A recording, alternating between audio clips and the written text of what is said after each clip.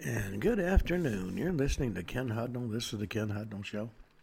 Coming to you from our studios right here in exciting El Paso, Texas. Gateway to the Old West and the most haunted city in the country. Well, today's September 27th, 270th day of the year. 95 days remain to the year's over with. Y'all asked for holidays and observances, so here they are. World Tourism Day, Ancestor Appreciation Day, Day of the French Community. That's celebrating an important day for Belgium's French-speaking community. In Egypt, it's Al-Muled al-Nabawi. That's a celebration in honor of the Prophet Muhammad's birth. 27th, Milad ad-Nabi is celebrated by Muslims as the birthday of the Prophet Muhammad in Mawlid. 27th, Morning Show Host Day, National AJ Day, National Chocolate Milk Day, National Corned Beef Hash Day, National Crush a Can Day.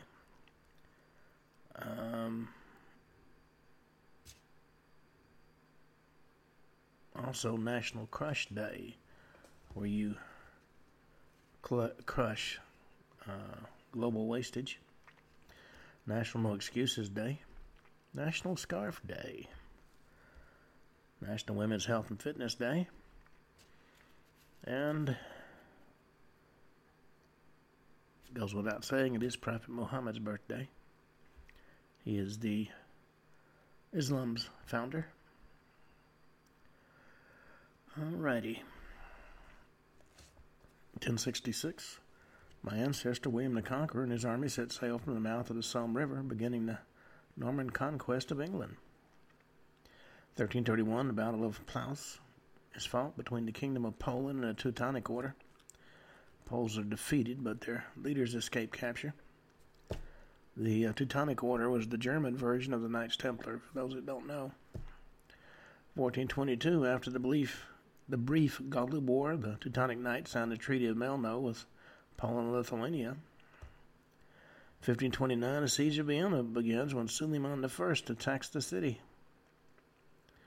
1540, the Society of Jesus, also known as the Jesuits, receives its charter from Pope Paul III.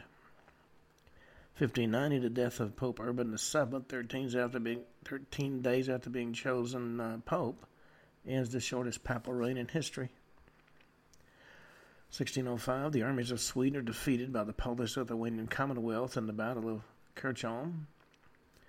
1669, the Venetians surrendered the fortress of Candia to the Ottomans, ending the 21-year-long siege of Candia.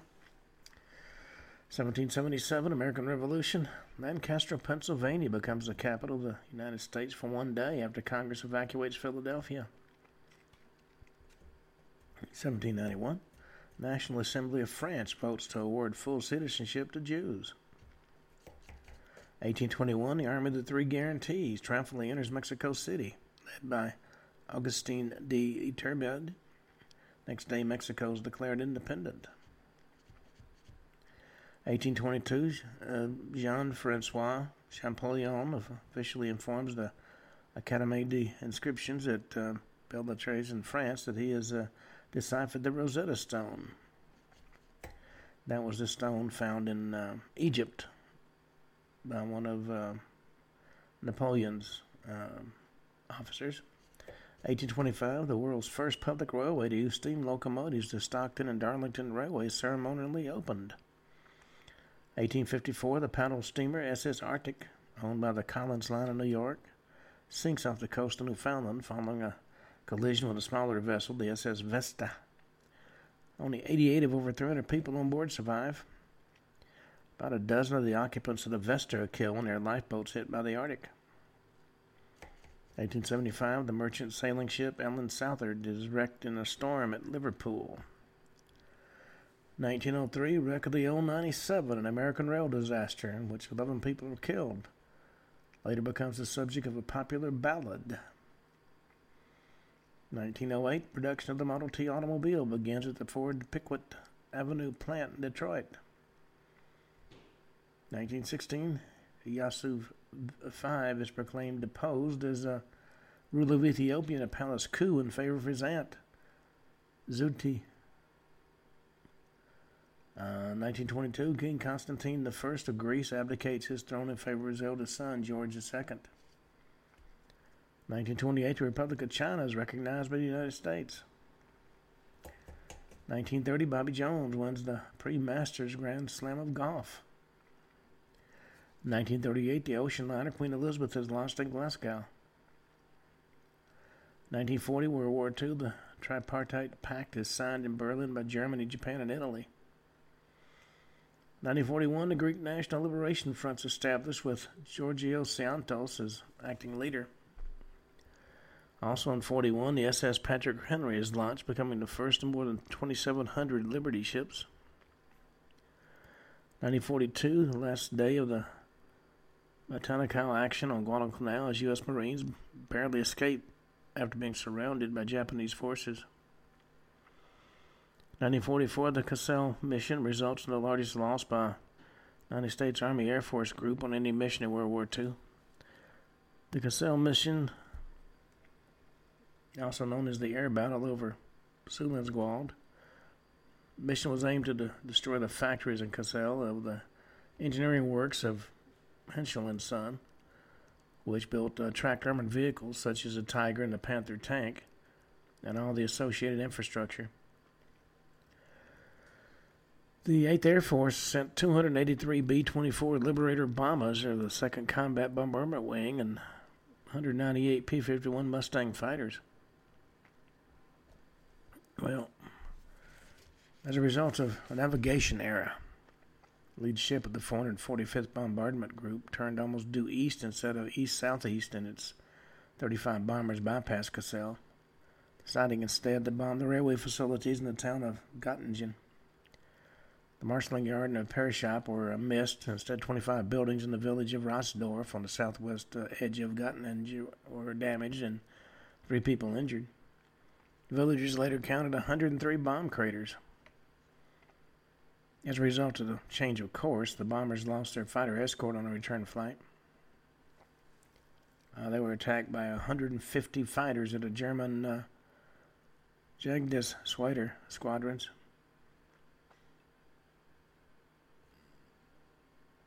It was not a good day for the Army Air Force.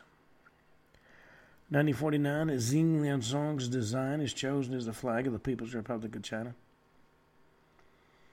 1956, U.S. Air Force Captain Milburn Apt becomes the first person to exceed Mach 3. Shortly after that, the Bell X-2 goes out of control and Captain Apt is killed. Which just goes to show you can't win them all. 1959, Typhoon Vera kills nearly 5,000 people in Japan. 1962, the Yemen Arab Republic is established. Also in 1962, Rachel Carson's book Silent Spring is published, inspiring an environmental movement and the creation of the U.S. Environmental Protection Agency. 1964, the British TSR-2 aircraft makes its maiden flight.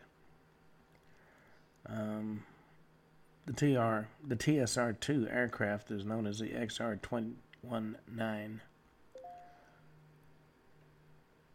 1973, Texas International Airlines Flight 655 crashes into the Black Fork Mountain Wilderness in Mena, Arkansas, killing all 11 people on board.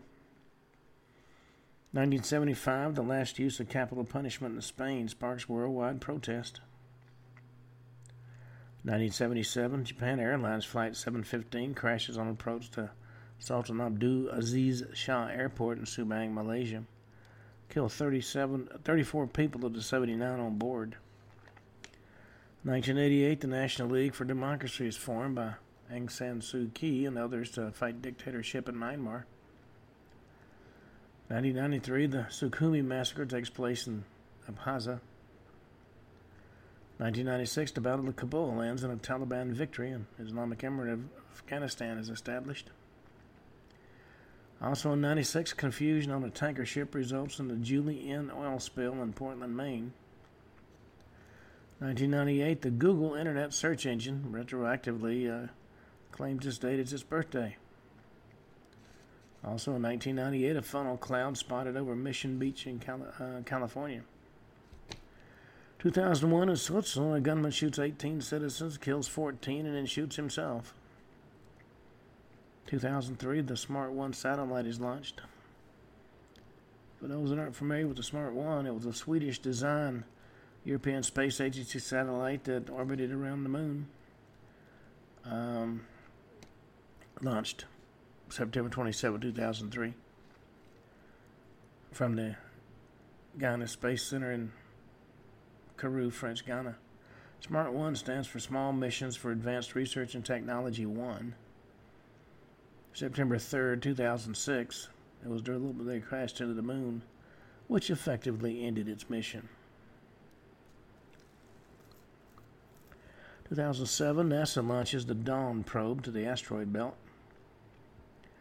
2008, CNSA astronaut Zhi Gang becomes the first Chinese person to perform a spacewalk. 2012, in Minneapolis, a gunman shoots 7 citizens, kills 5, and shoots himself. 2014, eruption of Mount Otaki in Japan occurs on this date. 2019, 2 million people participate in worldwide strikes to protest climate change across 2,400 locations worldwide. Now let me ask you this. How are the strikes going to stop climate change, since it seems to be a natural phenomenon? The climate has changed for the good and for the bad for eons on this planet. They don't pay attention to strikes. They don't pay attention to songs. They don't pay attention to fundraisers or anything else. 2020, the Second Nagorno-Karabakh War. Azerbaijan launched an offensive against the self-proclaimed Republic of Artsakh, inhabited predominantly by ethnic Armenians. It was just recently, I saw, overrun. Well, all that having been said, we've been talking about unsolved murders. I got a couple more to discuss with you today. You know, 2 of the biggest names in hip-hop were actually killed by drive-by shootings, and neither case has been solved. According to a former LAP detective named Russell Poole, if this had been some ordinary drive-by shooting by some inexperienced gangbangers, we'd have solved it a long time ago. But the people involved in this one seems to have a pretty good idea what they were doing.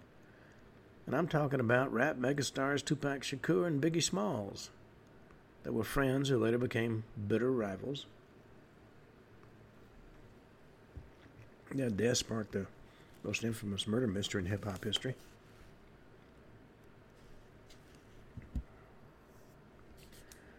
They were 2 of the leading rap artists of the 1990s, and they actually remain among the most influential of all time.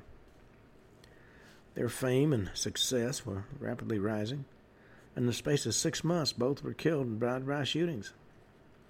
September 7th, 1996, Tupac Shakur, just 25 years old at the time, was gunned down in his car in Las Vegas and died of his wounds 6 days later. March 9th of the next year, 1997, 24-year-old Christopher Wallace, better known as Biggie Smalls, or the notorious B.I.G., was shot dead in his car in Los Angeles. Well, early in their careers, the 2 were good friends. But they were now key players in the East Coast-West Coast hip-hop rivalry. Principally between the competing record labels Bad Boy Records, owned by Puff Daddy Sean Combs, and Death Row Records, owned by Suge Knight. The feud sparked bitter tensions between rappers, fans, and even the L.A. gangs, with the Crips back in Bad Boy Records and the Bloods back in Death Row Records.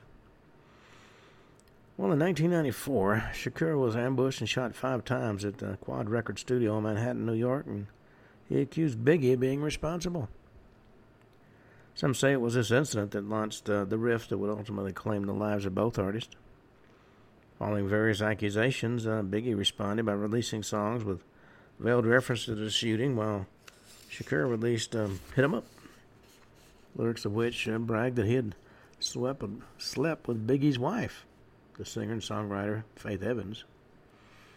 September 7, 1996, Tupac attended the Mike Tyson versus Bruce Seldon boxing match at the MGM Grand in Las Vegas. After they left, Suge Knight drove Shakur to a party at Club 662, with the rest of Tupac's entourage following in various cars. Well, Knight stopped at a traffic light. A white Cadillac pulled up alongside their black BMW, and more than a dozen shots were fired from a .40 caliber Glock automatic, mortally wounding Tupac and grazing Knight's head. Tupac was hit twice in the chest, once in the arm and once in the thigh.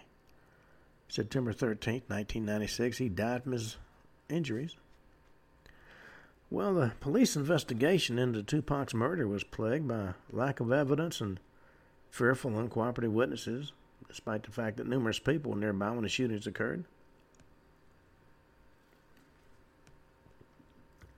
Rapper Yaki Gaddafi, a friend of Tupac's, was in the car behind him and said he could identify the shooter. Unfortunately, Gaddafi was accidentally shot dead by the rapper Napoleon, a former member of Tupac's rap group Outlaws, on September 10th, before the police opened an interview him about the case. That seems a little bit too coincidental to me. First person of interest in the shooting was, of course, a Southside Crips gang member named Orlando Anderson, who'd been fighting with Tupac in the MGM Grand lobby shortly before the shooting.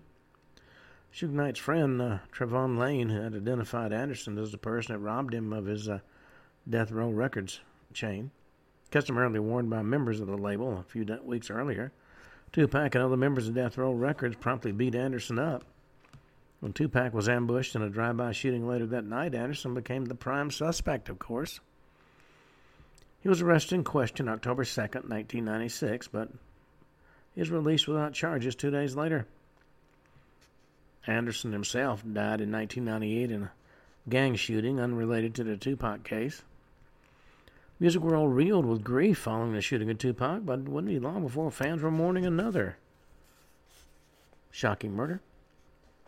Biggie Smalls closed his second album, entitled Life After Death, with the track You're Nobody Till Somebody Kills You. Just weeks after this, he was shot dead himself. About 12:35 in the morning on March 9, 1997, Biggie climbed into the passenger seat of his GMC Suburban. He was leaving a Soul Train Awards after-party hosted by Vibe magazine at the Peterson Automotive Museum in Los Angeles. The car came to a halt at a red light, a dark green or black, depending on which witness you listen to. Chevy pulled up alongside. Driver was reported wearing a blue suit and a bow tie. At least 7 rounds from a 9mm pistol of unknown make were fired through the door of Biggie's car and the closed tinted window. Only one hit was Biggie. Clearly an assassination, with a killer having a specific target in mind. Biggie is rushed to nearby Cedars-Sinai hospitals, and announced dead at 1:15 a.m. He'd been hit by 4 bullets. Fatal shot struck his right hip, traveled up his vital organs, including both his heart and his lungs. Death was almost instantaneous. LAPD officers said that Biggie had to be crazy to be so unprotected in Los Angeles 6 months after Tupac. In fact, Biggie's were awaiting delivery of a new bulletproof Chevrolet Suburban. Didn't arrive until 3 days after his death. This professional drive-by hit mirrored the earlier slaying of Tupac Shakur, and the LAPD soon announced that in their opinion, the murder was motivated by revenge. According to one officer, the conventional wisdom is it's got to be payback for Tupac. Many rap aficionados agreed the murders were a result of a long-running feud between the East Coast and West Coast. Others speculated the feud could be a veil to hide more complex motives. Nick Broomfield's 2002 feature-length documentary, Biggie and Tupac, put forward a case that Suge Knight ordered Tupac's murder because Suge owed the rap star a large sum of money in royalties, and He'd heard through the grapevine Tupac was prepared to switch to another record label. Broomfield also alleged that Suge Knight had Tupac killed in order to sell more posthumous albums. According to Bloomfield, the murders of both Shakur and Biggie were orchestrated by Suge and carried out and covered up by LAPD. He alleged that in the time of the murders, Suge Knight had several LAPD officers on his payroll working as off-duty bodyguards. In the documentary, a former LAPD detective named Russell Poole reports that his own private investigation into Suge Knight's role in the murders of Tupac and Biggie was rebuffed. Poole believed his superiors were engaged in a cover-up, and he resigned as a result. If this had been some ordinary drive-by shooting by some inexperienced gangbangers, we'd have solved it a long time ago. As it is, it'll never be solved. Randall Sutherland authored a 2002 book on the murders. L.A. Barinth has presented a case against Death Row Records boss. He claimed Knight had Biggie murdered to maintain the illusion of a tit-for-tat feud and divert suspicion from himself for Tupac's murder. 2005, Biggie's family filed a wrongful death lawsuit in which they contended an LAPD officer named David Mack helped plan Biggie's shooting. Mack, who by this time was serving a 14-year prison sentence for bank robbery, denied any involvement. Kevin Hackey, Tupac's former bodyguard, was called as a witness. He testified that Mack and the employees of Death Row Records, including Suge Knight, orchestrated the murder. He stated once he heard Death Row Records head of security and LAPD officer Reggie Wright Jr. say that they're going to get Biggie in retaliation for Tupac's murder. However, as is typical in cases like this, where evidence can be embarrassing to people in power, the wrongful death lawsuit was dismissed. Friendly judge, don't you know? Suge Knight is currently incarcerated at R.J. Donovan Corrections Facility in San Diego, serving a 28-year sentence for a hit-and-run murder in 2015, unrelated to the Shakur and Smalls case.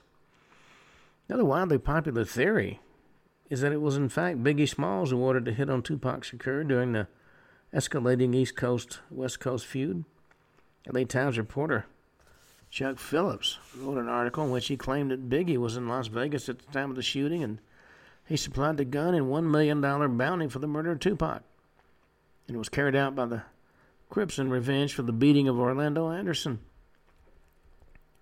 However, further investigation revealed that Biggie was in New York recording a New York recording studio at the time of the murder. Phillips later wrote another report that asserted Biggie was involved in the 1994 shooting of Shakur in Manhattan.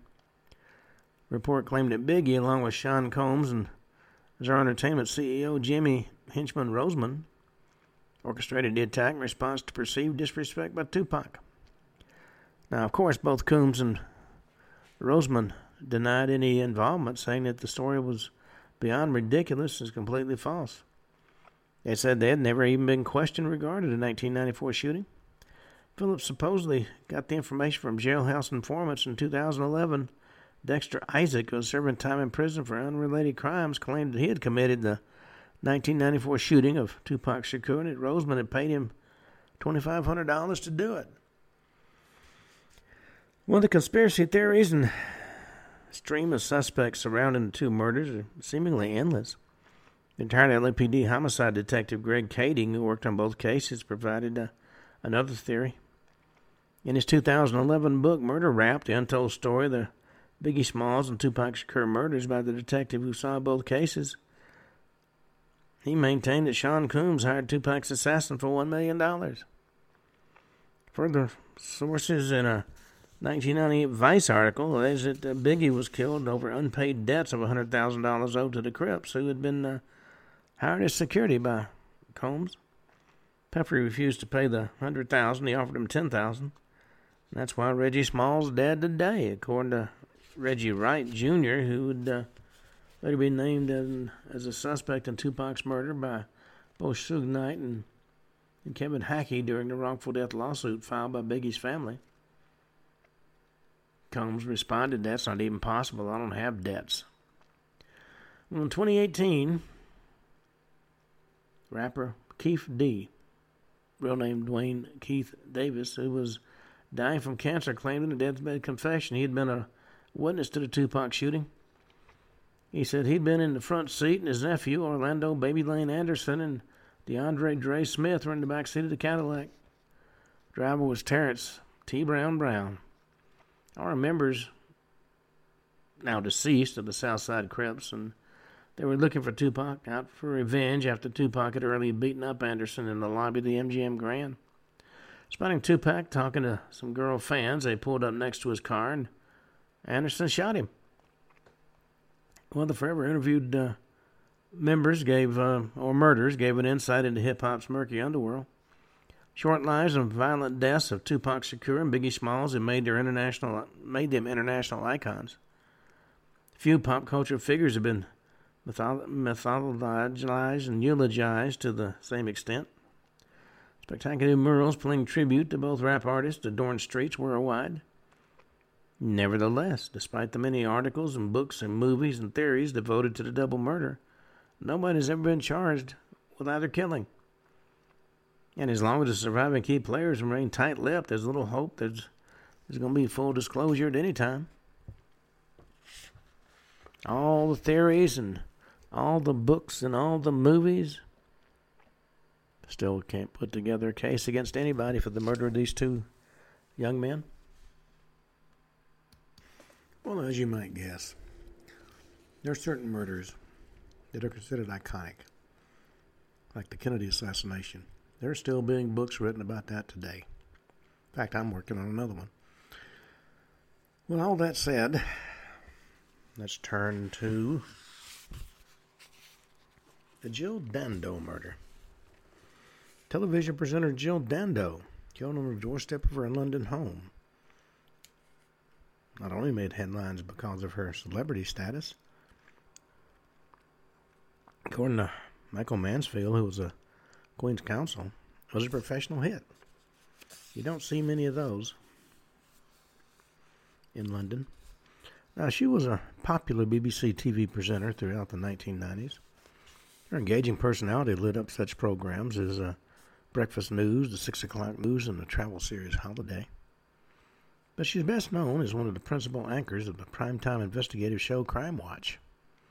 Each week, she'd present the key facts of a recent unsolved UK crime and invite viewers to help police by contacting a special phone number. Crime Watch was partly responsible for bringing a number of criminals to justice. At just 37 years old, this young lady was in the prime of her life. Her career was on the upswing, and she was soon going to be married. Her fiancé was gynecologist Alan Farthing, lived in Bedford Close in the affluent district of Chiswick in West London. And Dando was in the process of selling her own two-story house at 29 Gowan Avenue in Fulham so that she could move in with him. Her own house was for sale, of course, but she still needed to stop off there to pick up mail and check her fax machine. And it was on the morning of April 26, 1999, that Jill set off in her car to make just such a visit. On the way there, she went into a BP garage and then visited Hammersmith Shopping Center, bought a new fax machine cartridge and paper and 2 fillets of Dover sole. Her image was captured on security cameras, and there was no evidence at the time that she or her car were being followed. She was scheduled to read the BBC 6 o'clock news the next day. And in an interesting twist of fate, her own murder would be the lead story. About 11:30 in the morning, she arrived at her front door, carrying a shopping bag in one hand and her house keys in the other. Before she had a chance to open the door, she was pushed to the ground and shot once in the head. Dando's neighbor, Richard Hughes, told police later that around the time of the attack, he heard her let out a very distinctive scream. He sounded quite surprised. Moments later, he spotted a clean-shaven, well-dressed man with dark hair running down the street. He said the man was in his late 30s or early 40s, about 5'11" tall. Of course, unaware anything was wrong, Hughes went on to continue his day. 15 minutes later, a woman passing by discovered Jill Dando lying on the ground outside her house in a pool of blood, head resting against her front door. The woman called authorities, and Jill was rushed to Charing Cross Hospital but pronounced dead on arrival. Autopsy revealed the gun had been pressed hard against her head when it was fired. Excuse me. The impression of the weapon's barrel and sight was clearly visible. A single 9mm bullet had entered just behind the top of her left ear and exited above the right ear, embedding itself in the front door. The gun had been fitted with a silencer, but because it was fired where forced against her head, the noise of the shot would have been greatly reduced.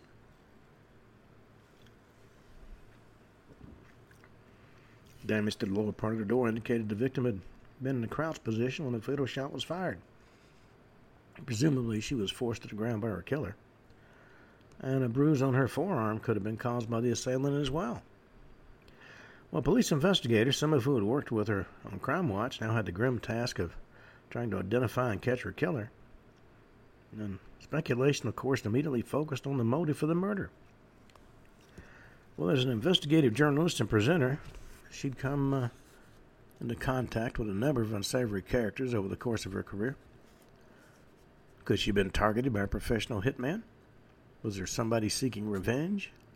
One theory was that she'd been murdered by a Yugoslavian or Serbian assassin after making a TV appeal for Kosovo Albanian refugees who had been driven from their homes by militias backing Serbian leader Slobodan Milosevic. Appeal was broadcast April 6, 1997, just 20 days before the murder. Another theory was that she'd been targeted by a criminal she had helped expose on an episode of Crime Watch. The fact that the killer knew to place the gun directly against her head and minimize noise and blood spatter indicated he or she could, not necessarily is or was, but could have been a professional. Another early line of inquiry examined the possibility that Dando had been murdered by an obsessive stalker, an occupational hazard for those in the limelight. According to Detective Chief Inspector Hamish Campbell, it could either be a stalker or a hitman. There are many theories to be explored, and nothing will be left untouched. He was leading the investigation. Massive media coverage meant the police were under great pressure to find the killer. Nevertheless, their inquiries proved fruitless until more than a year later came the announcement that the press and the media had been waiting for. May 25, 2000, Barry George, 39, described as a local weirdo with an obsession for Freddie Mercury of the rock band Queen, was arrested and charged with Jill Dando's murder.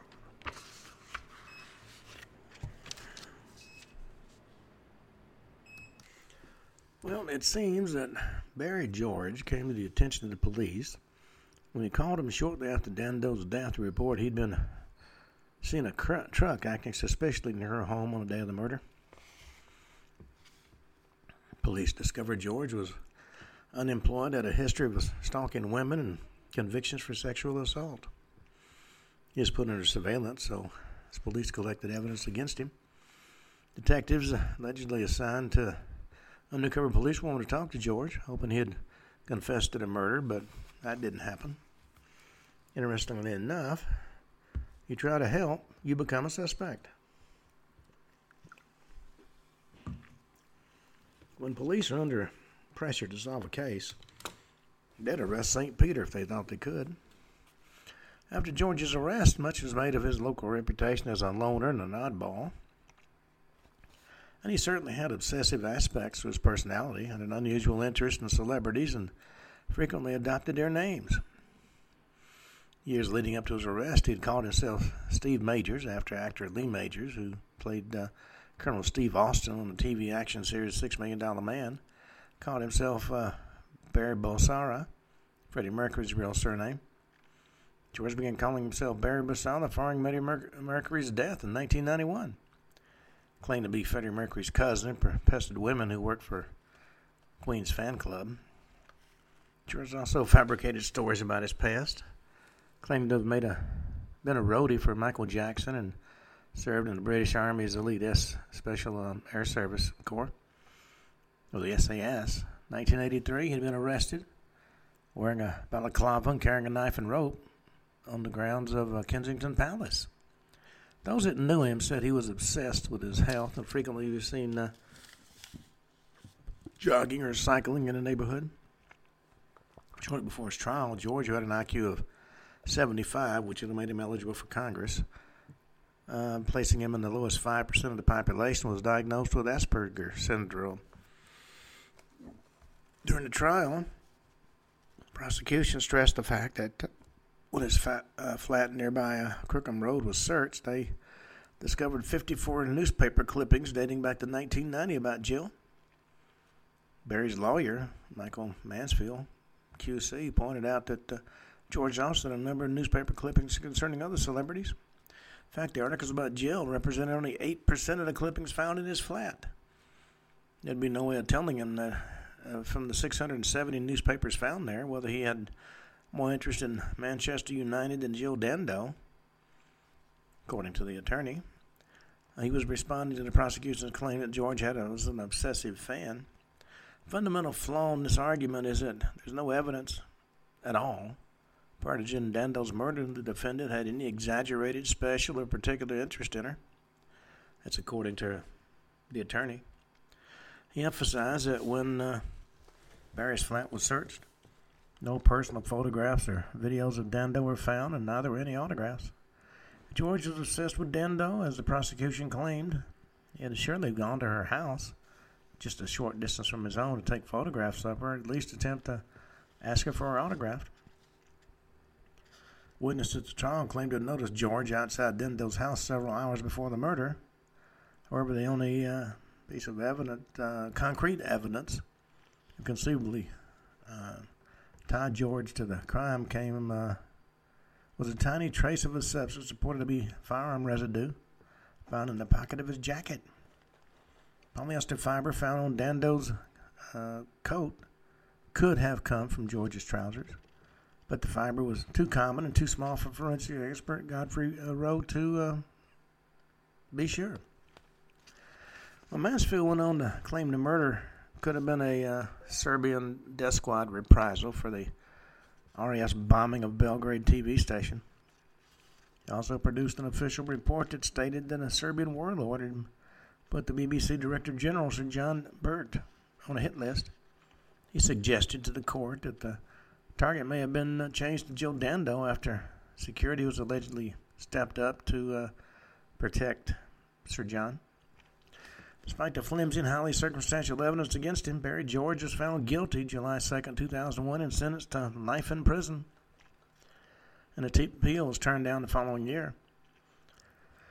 While doggedly protesting his innocence, George took the case to the Criminal Case Review Commission. Forensic science experts now question whether the particle found in George's jacket was firearm residue after all. They decided it was, in fact, no more likely that the particle came from a gun fired by George than it come from some other source. So a retrial was ordered and then scheduled, and the firearm evidence so crucial to George's original conviction was dismissed by the judge. August 1st, 2008, George was acquitted after serving 7 years in prison. Well, following the acquittal, there was widespread criticism in the media that the police had focused all their attention on trying to prove George's guilt and devoted insufficient time to investigating other potential suspects. According to reports released in 2015, over 100 possible suspects in the murder were never successfully traced by police. Documents showed that some of these individuals included members of the Serbian Secret Service and of the IRA as well. Also, a notorious British gangster based in Spain. Furthermore, 11 men spotted on Jill Street that afternoon were never identified. According to QC Michael Mansfield, I find it disturbing that 100 suspects were never followed up. Put Barry George in the frame, they had to exclude everybody else. Instead, it was just easier because he was right there.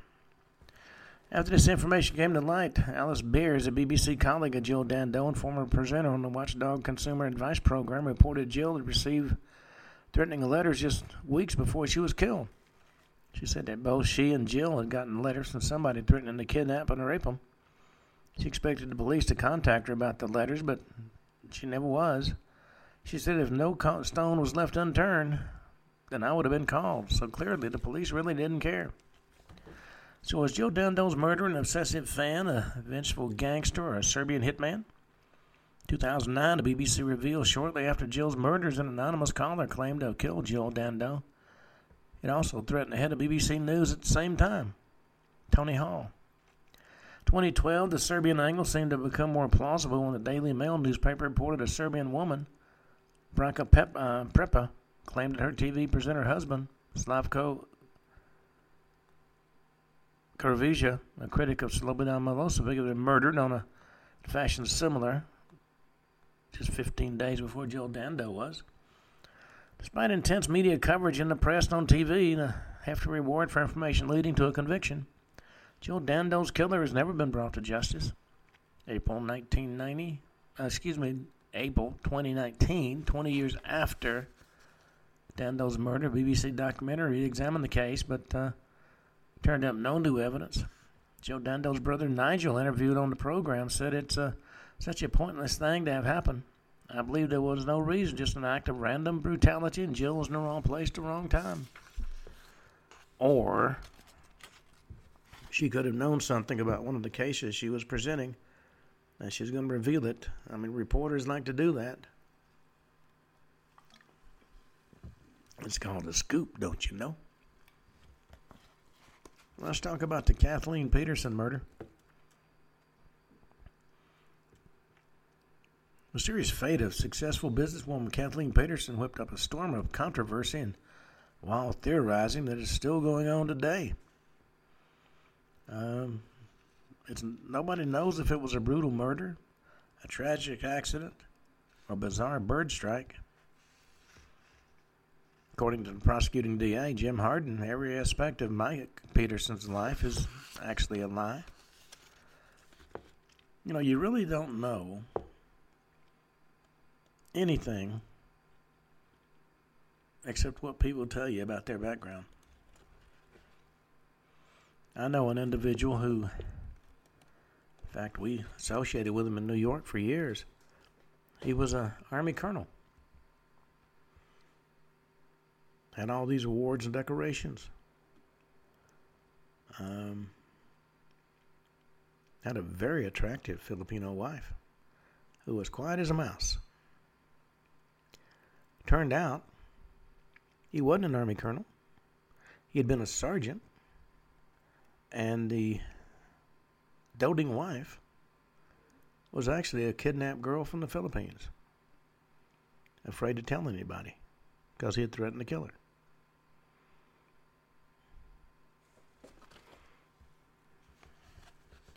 You know, to the outside world, the Petersons had everything. Beautiful home, a loving marriage, successful careers. Kathleen Peterson earned a six-figure salary with a telecommunications company. Her husband Mike was a full-time novelist. Well, this image was shattered on December 9, 2001, when Kathleen was found dead at the bottom of the staircase in the couple's North Carolina home. And the investigation that followed uncovered lies and adultery and financial woes and another death at the bottom of a different staircase. It also led to Michael Peterson's eventual conviction, although a lot of folks believe there are other explanations for Kathleen's death. Well, Kathleen was 48. Michael was 58. Both had been married before when they met in the mid-'80s. The meeting was facilitated by their children, who were friends. Kathleen had a teenage daughter named Caitlin Atwater. Michael had two sons, Clayton and Todd, from his first marriage, and two adopted daughters named Margaret and Martha. Well, in 1992, this Brady Bunch-style family moved into a sprawling 14-room house on Cedar Street in Durham, North Carolina. 5 years later, Michael and Kathleen Peterson exchanged vows, making their union official. Caitlin described them as the most ideal parents. After moving into the Cedar Street house, Michael Peterson started writing columns on city politics for the local newspaper, the Herald Sun. And his increased public profile prompted him to run for mayor. Bid that ended badly following revelations he had exaggerated his military record. Claimed he was awarded a Purple Heart after being wounded by shrapnel in Vietnam. In reality, he was awarded the medal after he had been hurt in a car accident. Well, despite this embarrassment, Peterson still hoped to enter the political arena. 2001, a few months before Kathleen's death, he ran for city council. Lost again. When officials moved so quickly to charge him with his wife's murder, he wondered if local politics had something to do with it. Well, early hours of December 9th, Michael Peterson frantically called 911. He said, "My wife had an accident. She's still breathing. She fell down the stairs. Please come." Well, police and medics arrived to be greeted by Peterson in shorts and a T-shirt. He said he'd spent 3 hours by the pool that night, despite the temperature outside being around 55. Which for me would be a little cool. Kathleen was lying in a pool of blood at the bottom of the stairs. Blood splatter climbed the walls and reached the ceiling, wearing sweatpants and a sweatshirt, appropriate clothing for the outside temperature. There appeared to be a shoe print and blood on the back of her sweatshirt. Peters was barefoot when the police arrived. His trainers and socks were found next to Kathleen's body. Well, the autopsy found that Kathleen's head had been sliced open in several places. Medical examiner determined she died as a result of a beating, not a fall from the stairs. In addition, a drop of blood was found on the inside of Peterson's shorts. While Peterson insisted he was innocent of his wife's death, said he and Kathleen had been drinking champagne to celebrate a possible movie deal for one of his novels, and she had taken a Valium. You can only surmise that the combination of the drug with the alcohol made her unsteady on her flip-flop clad feet, causing her to tumble down the wooden staircase. He said he'd been relaxing by the pool, too far away to hear any screams from the house. He said, "I've whispered her name more than 1,000 times, and I can't stop crying. I'd have never done anything to hurt her," he told reporters outside the Durham County Jail. Well, investigators did find alcohol in Kathleen's system. Their blood alcohol content was only 0.07, below the legal limit to drive in North Carolina. Also learned that Kathleen had suffered from headaches and dizziness for weeks before she fell and even lost half her vision for half an hour at one point. Nevertheless, in the "I know better than you" manner that most police adopt, they knew he did it. They claimed they found too much evidence that pointed to Michael as the culprit, including another dead body. 16 years before Kathleen was found dead, a 43-year-old woman named Elizabeth Ratliff died in a similar accident. She was an American working as a teacher at an air base next to Frankfurt, Germany. Also a friend of Peterson's who lived in Germany for a spell with his first wife and 2 sons. November 25th, 1985, Ratliff died after falling down the stairs. And as is the case in Kathleen's incident, there was a lot of blood at the scene. According to her friend, Cheryl Apple Schumacher, who'd helped clean up, the blood was all the way up the staircase. Authorities had accepted that the death was an accident and that Elizabeth suffered a brain hemorrhage while climbing the stairs. Michael helped organize Elizabeth's funeral and subsequently adopted her daughters. Well, when North Carolina prosecutors heard of Michael's proximity to another staircase-related death, they announced the similarities were too many to be ignored. They believed the circumstances of Ratliff's death had given Michael Peterson the idea of how to murder his own wife and get away with it. According to Detective Art Holland in a TV report, here I have 2 cases, 2 women that appeared to die the same way. 2 women who associate with Michael Peterson. Lightning doesn't strike the same place twice. Typical short-sighted logic. Elizabeth's body was exhumed in Texas. Medical examiners from North Carolina performed a new autopsy. The new verdict: Elizabeth had been beaten to death, and the German authorities had overlooked the evidence. John Hard, the district attorney who prosecuted Peterson, did a great deal of research on the subject, a lot of which he was severely damning. The couple had $143,000 in credit card debt, nearly equal to Kathleen's annual salary. Kathleen had confided to her sister Candace that her company's stock was in free fall and that she'd lost $1 million on paper. In addition, Kathleen was insured for $1.4 million, which Michael would pocket if her death were accidental. Hardin argued that the sum would solve Michael's financial problems and allow him to continue to live the affluent, privileged life to which he'd become accustomed. But there was another revelation the prosecutors offered as the most likely murder motive. Peterson had a cache of gay pornography on his computer and been emailing men for sex. One of them, Brent Wolgamott, who said he'd charge men $150 an hour to do everything under the sun, testified he'd exchanged 20 emails with Peterson and talked to him on the phone between August 30th and September 5th, 2001. Wolgamott planned to meet Peterson, but the meeting never took place and never heard from him again. Wolgamott also testified Peterson made it clear he was committed to his wife. According to Assistant District Attorney David Sachs, if it's an idyllic relationship in this marriage, why is he emailing somebody else to meet for sexual relations outside the marriage? State computer experts determined that somebody had deleted hundreds of gay pornography files in the days leading up to Kathleen's death, and after she died, Sachs suggested Kathleen could have found the pornographic photos or the sex soliciting emails on Peterson's computer and confronted him, which would have been a possible motive for the murder. Durham County DA James Harden Jr. pointed out to the abundance of blood at the crime as proof Peterson was lying about Kathleen's fate. During the 2003 trial, the prosecutors tried to call to testify Dwayne Deaver, a State Bureau of Identification agent deemed by Judge Orlando Hudson to be an expert on blood spatter evidence. Deaver told jurors he had conducted a series of experiments that pointed away from Kathleen having accidentally fallen and more toward a beating. Peterson's lawyers presented their own blood spatter expert, Dr. Henry Lee, the medical examiner in the infamous O.J. Simpson case, who asserted that the blood in the stairwell was in fact consistent with a fall. Once Kathleen hit her head, she would have coughed up blood while dazed and staggering.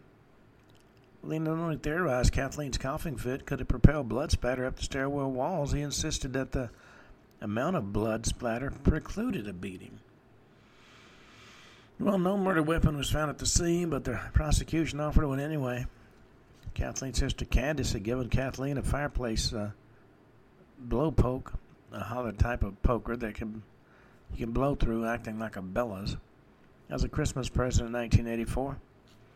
According to pathologist Dr. Deborah Radish, the 40-inch brass tool was the perfect instrument for inflicting the lacerations found on Kathleen's scalp, and the blow poke was found, covered with dead insects and cobwebs in a garage during the trial. Subsequent forensic tests ruled out the blow poke as the murder weapon, and no other potential weapons had ever been suggested. October 10th, 2003, jurors sided with the prosecution. Michael Peterson was sentenced to life in prison without the possibility of parole. His adopted daughters, whose mother's death had been used to prove Peterson's guilt, sobbed in the courtroom, certain of his innocence.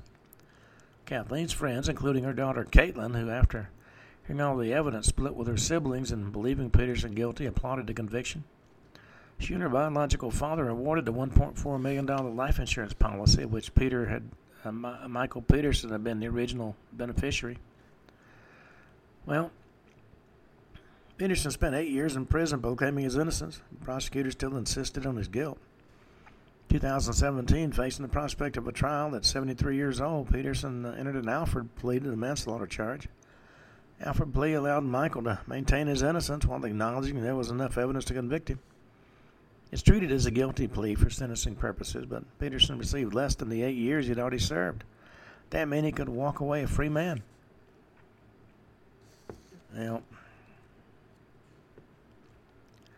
in 2003, Larry Pollard, a friend of Peterson's, asked prosecutors to reopen the case because of information that pointed to another culprit altogether, an owl. Looking at autopsy photos, Pollard said that some of the gashes on Kathleen's body looked like marks from an owl's exceptionally sharp talons. He consulted with ornithological experts who agreed that the pattern and shape of cuts on Kathleen's head looked more like the results of an owl attack than a fireplace tool. And the species of owl put forward that Kathleen's potential attacker was a barred owl.